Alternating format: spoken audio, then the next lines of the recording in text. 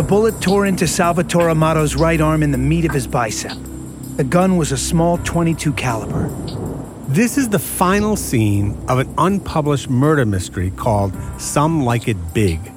It's being read by an actor, but the author is Ike Hershkopf. Boom! The second bullet tore into the older man's groin. Chris Amato had apparently been aiming for his genitalia. He was now bleeding profusely. He finally seemed to realize that his son fully intended to kill him. Boom! The novel's hero is a brilliant but misunderstood psychiatrist, Dr. Jamie Brandeis. Why did you kill him, Chris? I didn't kill him, Jamie. You did. The police are going to find this gun in your hand. Like many writers, Ike borrows from his own life in his fiction.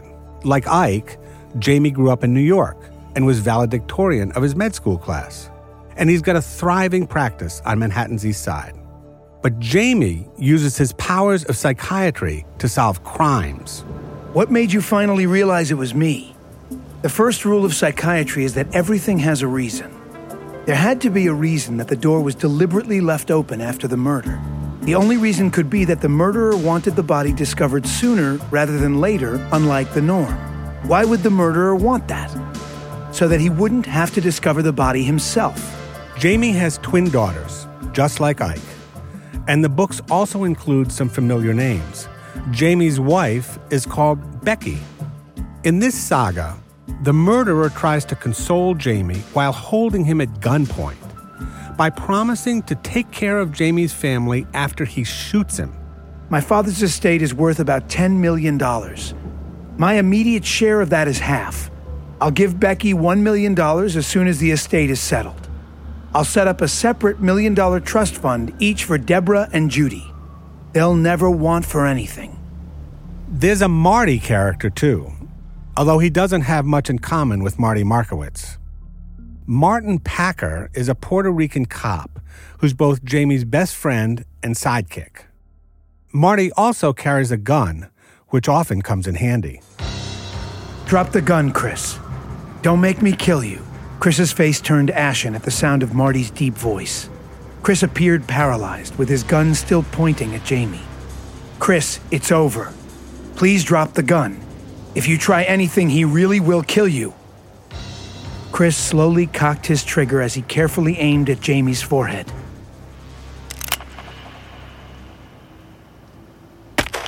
Boom. Marty's bullet finds the bad guy just in time. Jamie solves the case and lives to see another day. I don't have the books in here that I have them back there. Original handwritten books. He had an amazing ability to write, think through things, and know what he's writing. Ike wrote his books in longhand, and Marty, the real Marty, typed them up.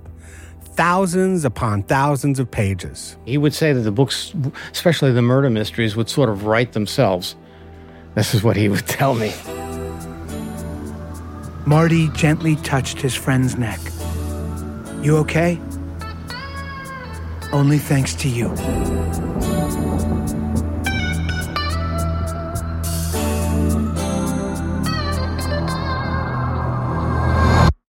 Do you have an FSA? Those flexible spending accounts are great ways to save on health and medical supplies, but they're also use it or lose it. No one wants to lose free money, so use it at FSAstore.com. FSA Store is the largest online site with over 6,100% FSA-eligible products guaranteed. Ready your medicine cabinet with must-haves like Tylenol, Zyrtec, Children's Motrin, and more. Be prepared with contactless thermometers, on-the-go blood pressure monitors, and even at-home COVID testing kits. And don't forget that many ordinary, everyday purchases qualify too, like over-the-counter medications, sunscreen, heating pads, first aid kits, baby health items, and a lot more. Plus, with 24/7 expert customer support, FSAstore.com makes flex spending easy with zero guesswork and no paperwork. Head to FSAstore.com and use code WONDERY to get $15 off an order of $150 or more. That's FSAstore.com, code WONDERY. On the internet, you can be anyone. Some people use that power to become who they wish they were. But what happens when their little lies harm other people? MTV and Wondery present Catfish the Podcast. Hosted by award-winning filmmaker Nev Schulman, Catfish the Podcast exposes the truth and lies of online dating. Subscribe on Apple Podcasts, Spotify, or wherever you're listening now. From Wondery and Bloomberg, I'm Joe Nocera, and this is The Shrink Next Door.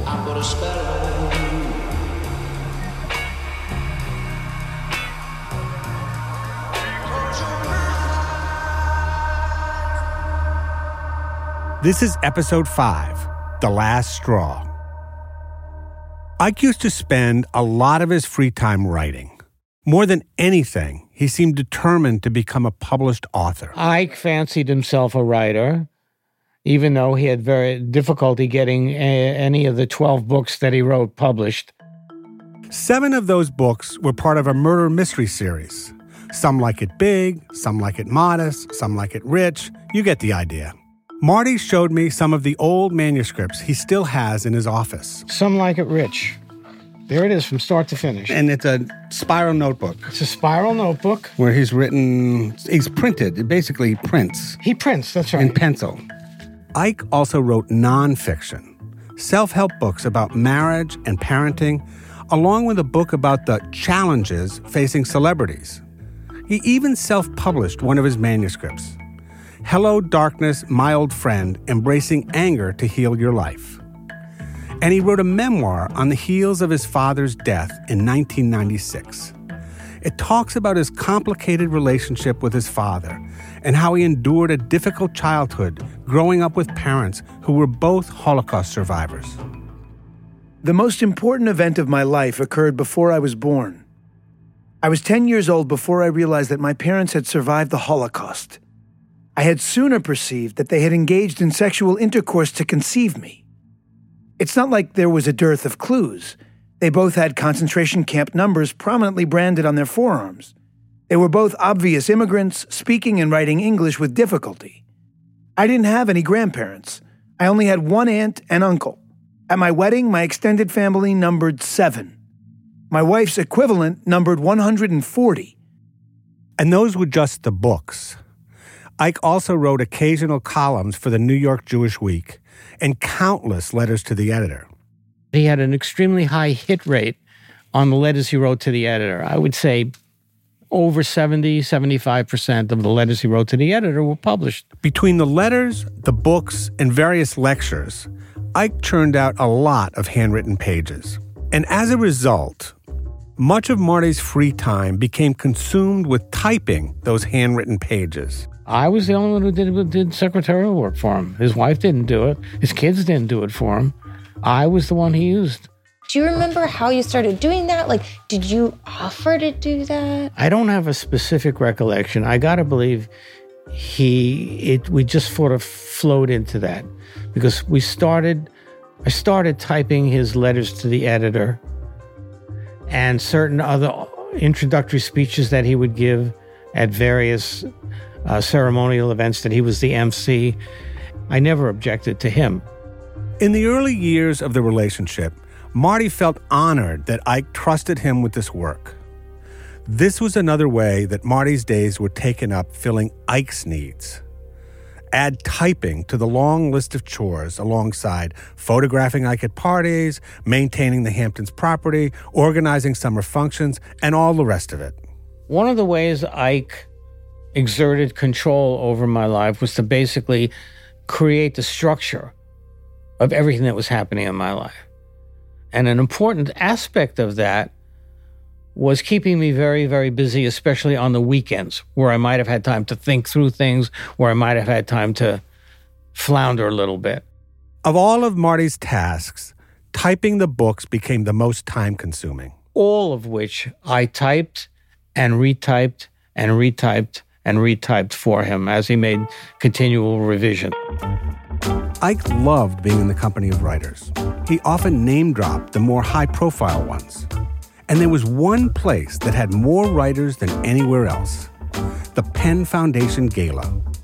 It's the closest the literary world gets to Oscars night, an elaborate dinner with every literary star in attendance. Ike would reserve an entire table every year, paid for by the Euron Foundation, the charity he'd set up with Marty.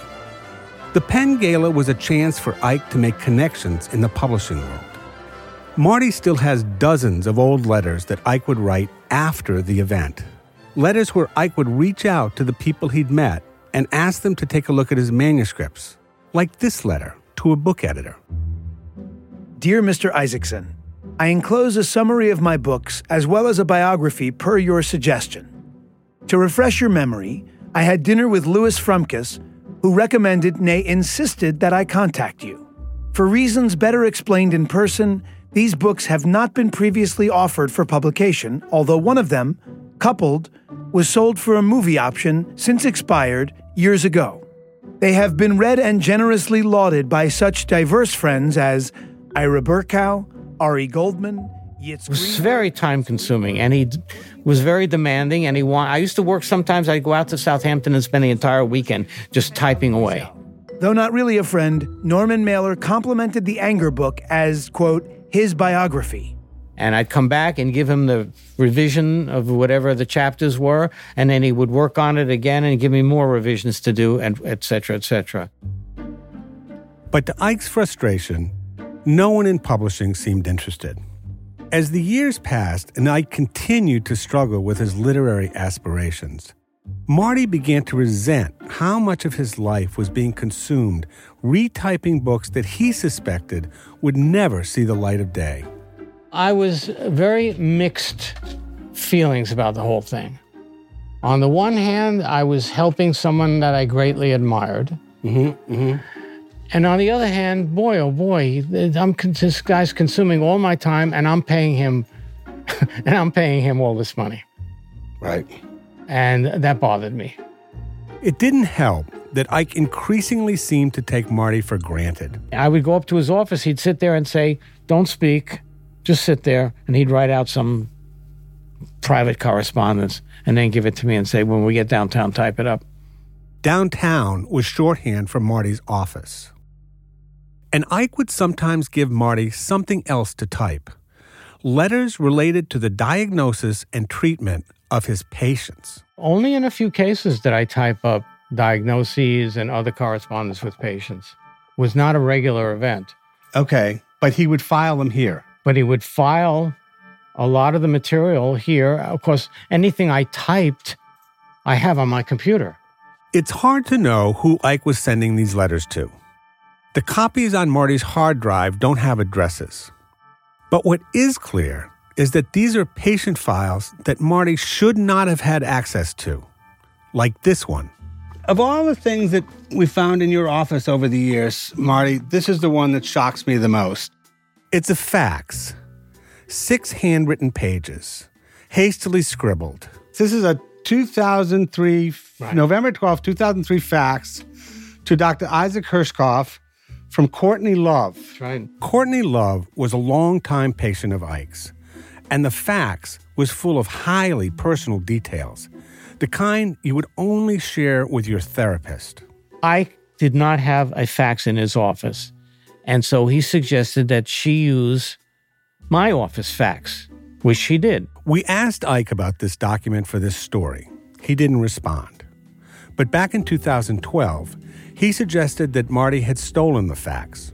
When you received that fax, had he told you, hey, I'm going to have a patient? I just remember he said to me, I've instructed my patient, Courtney Love, is going to be sending you a fax, and that it's important that you get it to me. And now maybe I shouldn't have read it. I did. I wound up with a letter that if I had ever turned it over to the National Enquirer, I could have retired early. Marty says he never really considered selling the letter to the National Enquirer.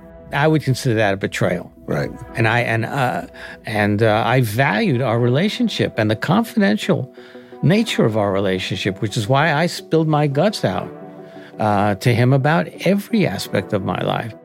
You know, it's funny you talk about confidentiality because given the fact that you were typing letters about other patients, what made you think that your stuff would be held in confidence? That's a great question.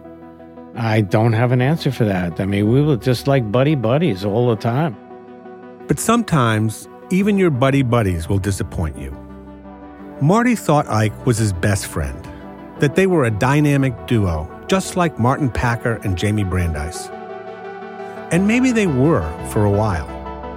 But all that was about to change.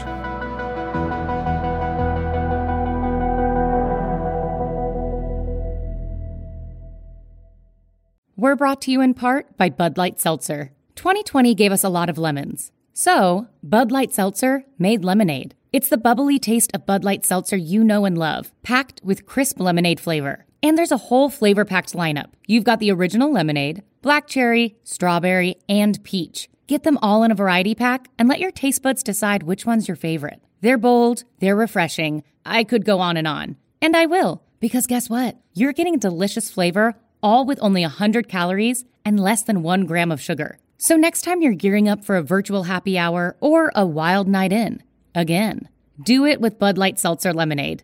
Get it delivered or find it in a store near you at budlight.com/delivery. One more time, that's budlight.com/delivery. By the mid-2000s, Marty's life had been intertwined with Ike's for almost a quarter century. His universe had gotten even smaller, if that was possible. Marty didn't see Ike's daughters once they became teenagers. He rarely saw Becky either, except on the days of the summer parties. His world was now Ike and Ike alone. Marty accepted this, but he was finding it harder and harder to accept the price tag. There was 1 month I paid him something like in the order of $14,000 or something for the month. And that's outrageous sum of money. I've looked at the records Marty kept. His tally for 1994, for instance, was more than $149,000.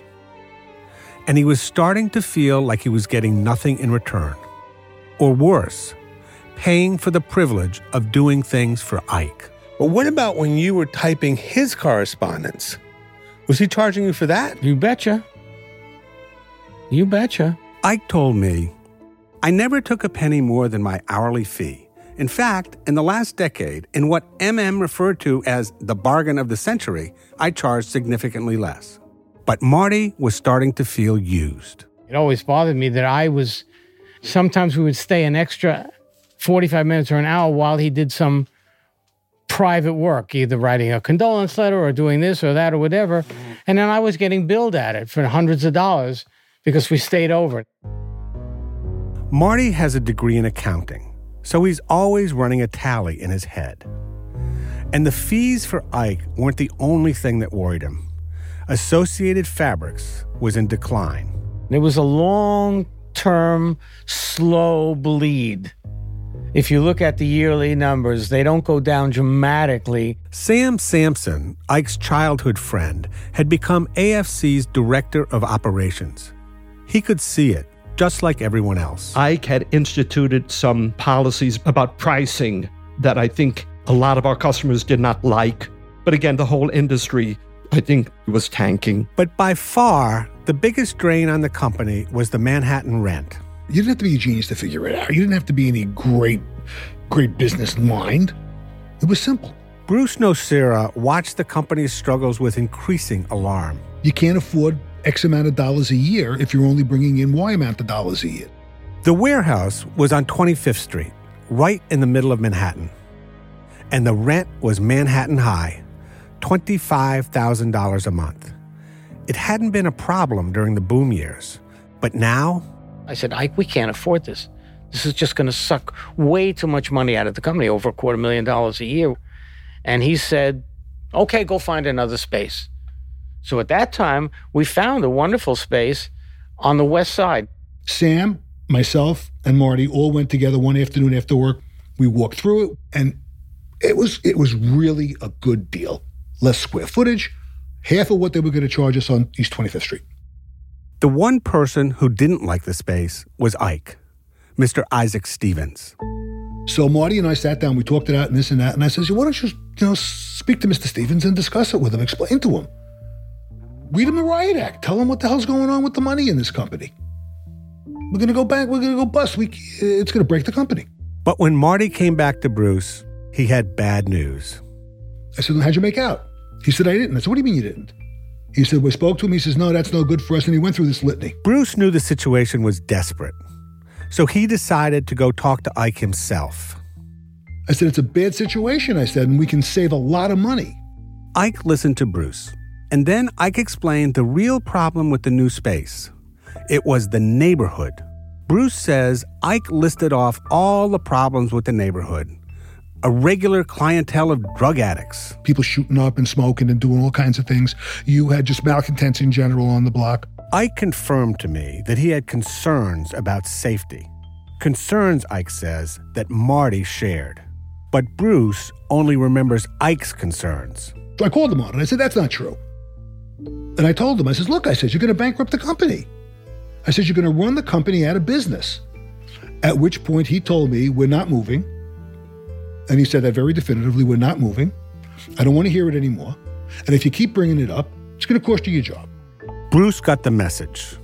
Ike didn't respond to any of our specific questions about this conversation, but he did broadly dismiss Bruce's recollection. No, I will say this. At that point, he believed he was in charge, and he was. He was in charge until the money ran out. My feeling was maybe the business will get better, maybe things will improve. But they didn't. They got worse and worse and worse until I felt like I was being choked. By 2007, AFC was down to just 4 full-time employees who were keeping the ship afloat. Finally, something snapped. I had to take charge of my life. That's why when I presented to Ike that we can't afford to stay in Manhattan anymore, I didn't present it as a question. I presented it as a statement. We cannot afford to stay any longer, not even a month longer. In 4 or 5 months, we're bankrupt. Marty took charge. He started seeing realtors and visiting warehouses. And eventually, he found the right place without Ike. Not in Manhattan, but in New Jersey. I knew right away, in my bones, I felt that this was the right thing to do. I hired the construction company. I did all of that stuff. So I'm starting to get my mojo back. It was an old warehouse in Fair Lawn, New Jersey that had been owned by Lee & Perrins, the Worcestershire sauce company. There was plenty of space, and best of all, Marty bought it outright. He wouldn't have to pay rent anymore. But Marty says that when Ike made the trip to New Jersey, he immediately found things to criticize. One thing in particular. The thing that really got under his craw was the fact that I was going to put up a television set, a flat-screen TV in my office. Ike denies this, but the other employees remember him fixating on that flat-screen TV. Every time Ike walked in the door, the first thing he'd say is the TV is still up. And Marty would say to him, I didn't take it down yet. I didn't get to it. He even told me, my daughters, the twins, right, are laughing at you for that. Seriously, he told me that the twins were laughing, that they thought it was such a stupid idea. Ike says he was never angry about the TV. He just felt that displaying a luxury item in front of employees wasn't a good look. He actually made me promise, that I would take the TV down. I had no intention of taking the TV down, but all it was doing was getting under my craw and getting me pissed off. The TV stayed. And in a way, Ike started to recede as a force in my life. At first, Ike would venture out to New Jersey once a week. And those trips were very expensive because I had to have a limousine pick him up at his office at whatever time, 12 o'clock. The clock starts ticking. My session clock starts ticking and coming out here, and he stayed here for no more than max 1 hour. To do what? To ask Bruce, is everything okay? Yeah, Mr. S, everything is okay. To ask Sam, is everything okay? Yeah, everything is okay. And then we would drive home. Ike says the limousine was just a car with a driver, and that he only took it to New Jersey because he always caught a ride back. Sometimes, when Ike couldn't make it to Jersey, he and Marty would have a phone session. They were so annoying because every session, did you take the TV down yet? Even though Marty felt more and more annoyed, Bruce and Sam saw a positive change in their boss. They both believed it stemmed from the new office and the diminished presence of Ike. Marty became a different guy because he had to take responsibility for decisions. In the past, it was always Ike who made the decisions for everything. It was wonderful. It was a breath of fresh air. We would talk openly. If I said something to him, he paid attention. He paid attention to the business again. In some ways, that was a pain in my ass because I had gotten used to working without him totally. But you could see he became more like the Marty I knew prior. Ike's business advice, which Marty had once valued, now seemed worthless to him. It was like a marriage where the couple knows that the relationship has gone cold, but they can't yet bring themselves to end it. That's exactly what it was. I mean, I was basically married to this guy. He was my life, my whole, 3 times a week I would, sit basically at his knee and ask him for directions on what to do and what to do with my, he was my life. He was my world. You're absolutely right. It was like breaking up a marriage. Ike's relationship with Marty was on thin ice, and it was only a matter of time before the ice finally broke.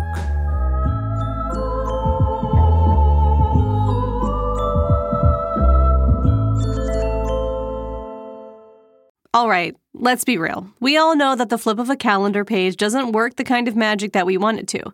But you know what does feel like magic? Coloring your hair with Madison Reed. Madison Reed is at-home hair color made easy, fun, and affordable. And you'll get beautiful results. They give you everything you need to transform your hair like a pro. There are step-by-step instructions that come with your kit, plus videos online if you're more of a visual learner. A couple of our ad producers and hosts here at Wondery have tried Madison Reed. They've all found the process to be seamless and said their hair felt healthier after they colored it. That might be because Madison Reed products are made with ingredients like argan oil and keratin with no ammonia, parabens, or sodium lauryl sulfate. If you're ready to look like you went to the salon at a fraction of the price, starting at just $22, head right now to madison-reed.com. Use our promo code THESHRINK, and you'll get 10% off plus free shipping on your first color kit. That's promo code THESHRINK. Visit madison-reed.com now to find your perfect shade. That's madison-reed.com. We could all use a little help when things start to feel overwhelming. And stress looks different for different people. Maybe you're bogged down by your to-do list, feeling a little detached, or just feel stuck. Talkspace has thousands of licensed therapists in over 40 specialties, including depression, anxiety, relationships, and many more. Whatever you need support with, you'll have someone on your side to help you set your goals and stay accountable to achieving them. Talkspace is a fraction of the cost of in-person therapy, and instead of waiting for your appointment, you can send unlimited messages to your therapist 24/7. So you can vent anytime you need to from the comfort and convenience of your own home. Whether you prefer text, video, or voice messaging, your therapist will engage with you 5 days a week. Match with a licensed therapist today by going to Talkspace.com or downloading the app. As a listener of this podcast, you'll save $100 off your first month with code WONDERY. That's code WONDERY for $100 off at Talkspace.com.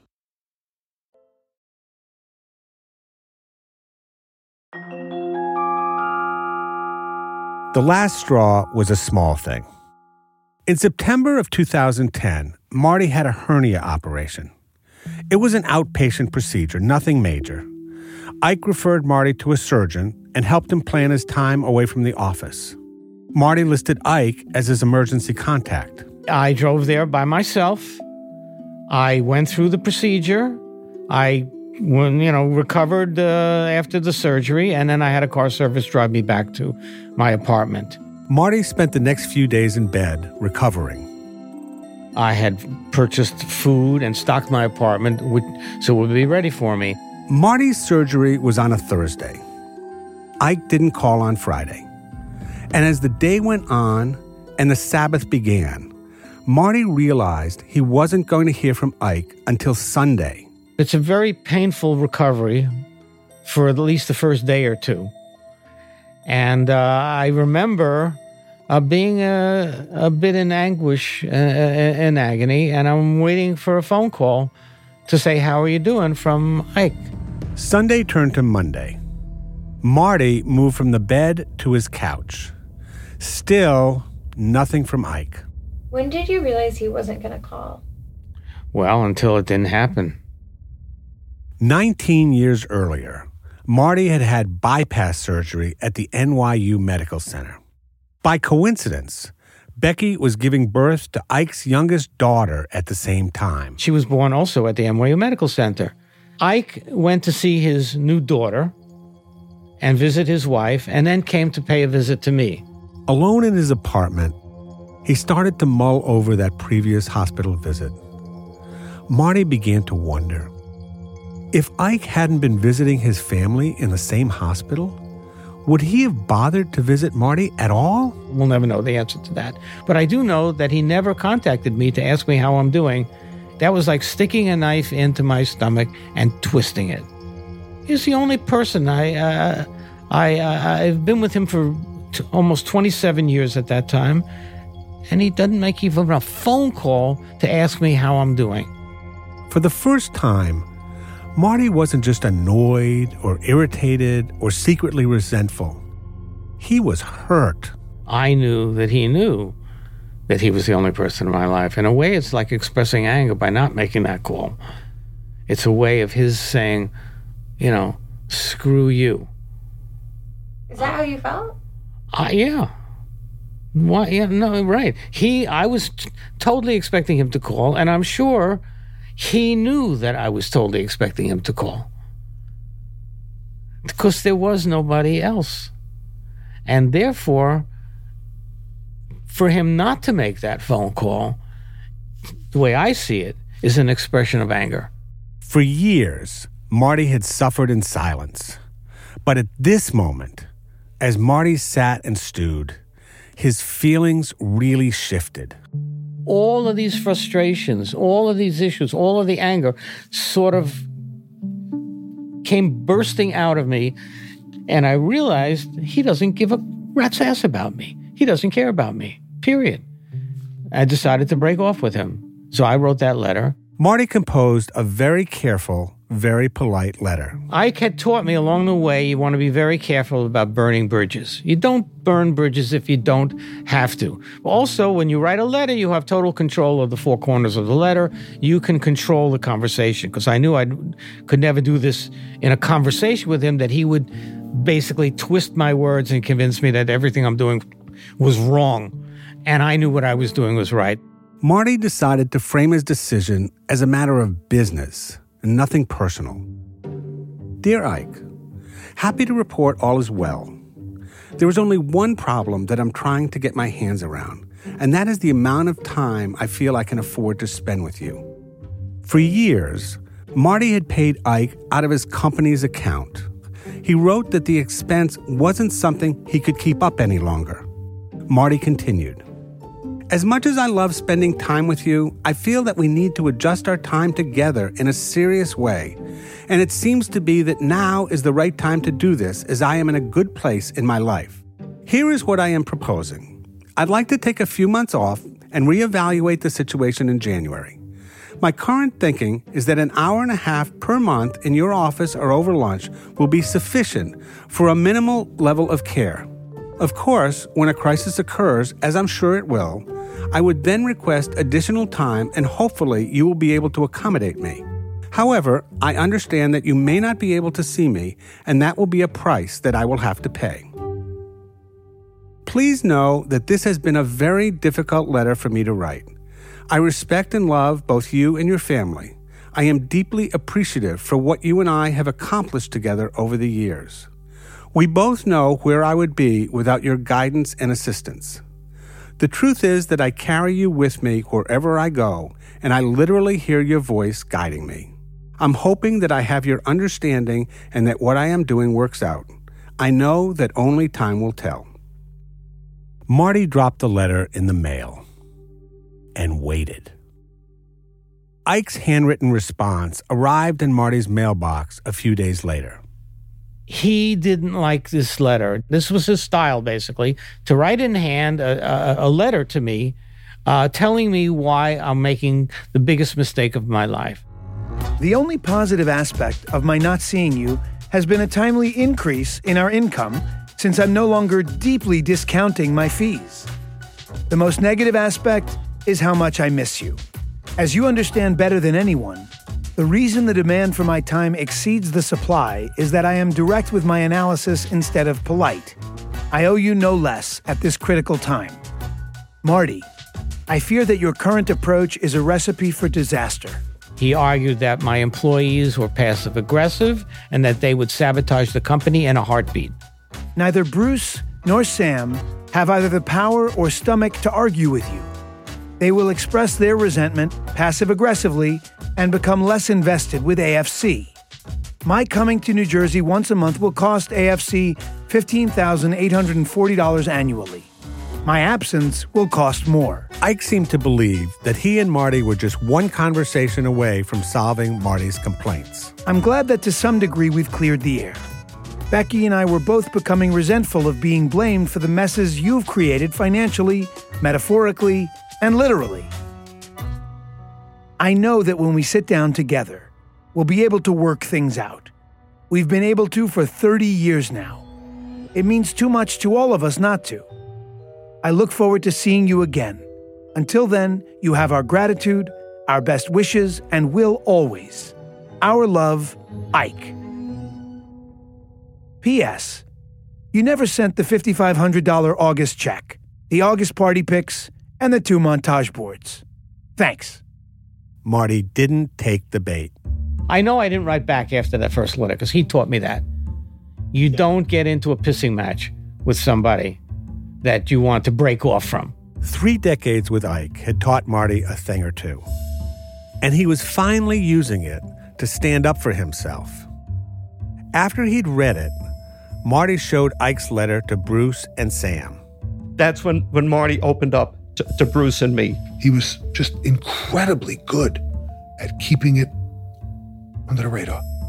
Remember, even after almost 30 years, Bruce had no idea that the Isaac Stevens he knew was a fake name for Isaac Hershkopf. I told him that too. I told him that afterwards. I said, Marty, you were too good at what you did.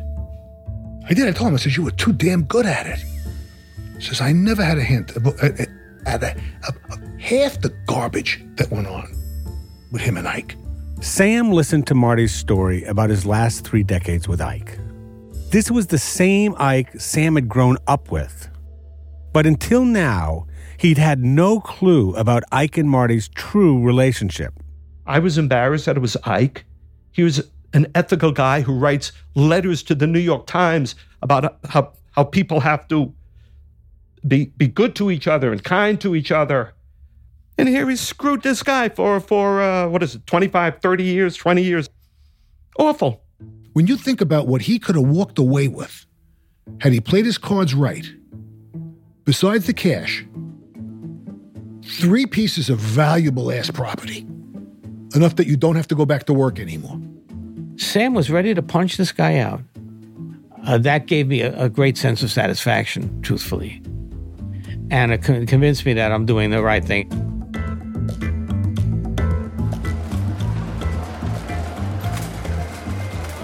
Five months later, Marty was shopping at Costco. His cell phone rang. Marty had never responded to Ike's letter. Earlier that month, he'd sent back clothing the Hershkopfs had left in the Hamptons. Becky had followed up with a list of additional items she wanted back, including Ike's unpublished books. Marty had ignored her. And I answer my cell phone, and it's Becky on the phone. And in a very friendly way, my daughters would like the books. She asked specifically for the books. To Marty, that sounded like a bold-faced lie. He knew the person who really wanted those books was Ike. Here's where the anger comes out. I had spent, as you can well imagine, I typed not only the 12 drafts, but the redrafts and the redrafts and the redrafts and the corrections and the redrafts. And now at this point, at the end of the story, at the end of the day, I said, wait a second. No. You're not getting this back. This is the one thing you want that I have, and you want it more than anything. Give me my 27 years back, and I'll give you your books back. I mean, that's really the feeling that I had. This was a bit vindictive, but I felt very comfortable with that. Marty cut Becky short. I came up with this following sentence, which I remember word for word. What your husband did to me was evil on an existential basis, and I will not speak to him again in this world. And hung up the phone. What your husband did to me was evil. Ike would later tell me that Marty's refusal to return the things he and Becky had left in the Hamptons amounted to theft. But in the immediate aftermath of Becky's phone call, he took a different tack. He sent Marty one last letter. 2:00 a.m., March 27th, 2011. Dear Marty, whether you respond to my letter or not, I need to write it. Becky informed me of her conversation with you. She was so shocked and disturbed by it, she tried to record your words as soon as she was done. According to her notes, you said, "What your husband did to me was profoundly evil." Needless to add, I was even more shocked and far more upset. I confess that I haven't stopped thinking about it ever since. I also confess that I am utterly confused. In our last meeting, you suggested that we only meet in the city to reduce the expense. In retrospect, I should have agreed, but I unsuccessfully argued that I instead come to AFC with diminished frequency. When we parted, we exchanged loving sentiments. I have to assume at that time you did not consider me evil. Subsequently, we exchanged letters on the issue, and while we still didn't agree, we both signed them lovingly. In retrospect, my letter was more direct and therefore harsher than was prudent, for which I apologize. But I closed by talking about our 3 decades of working together and how important it was to both of us. Once again, I failed to convince you, but you were kind enough to enclose a check, though you believed you had already paid me. Again, you would not have been generous if you considered me evil. Marty, it bothers me more than you can imagine that you feel this way. We hitched our wagon together for 30 years and accomplished so much professionally, philanthropically, and personally. I sensed that our relationship was ending, but I never thought it would be in this manner. I have 2 questions. Both are simple. The first is, how and when did you come to conclude that I was evil? The second is, what did I do to you? Marty ignored Ike's letter. But now, Marty was completely alone. After almost 30 years, after losing his sister, his nieces, his nephew, his friends, he would need to find out who from his old life would take him back.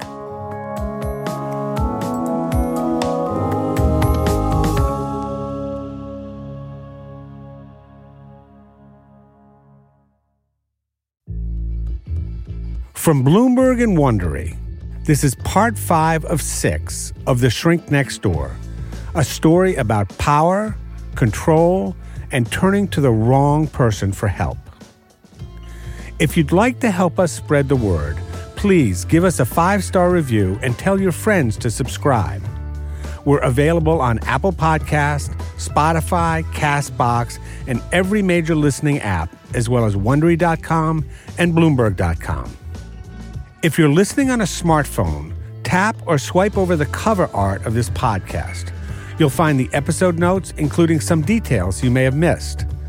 And you'll also find some offers from our sponsors. When you support our sponsors, you help us bring you our shows for free. Another way to support us is to answer a short survey at Wondery.com/survey. And if you have a story for us to look into, email us at tips@Wondery.com. And thank you. The Shrink Next Door was written and reported by me, Joe Nocera. Senior producer is Krista Ripple. Maya Kaufman and Monica Cordero Sancho contributed reporting. Sound design by Jeff Schmidt. Executive produced by George Lavender, Marshall Louis, and Hernan Lopez for Wondery.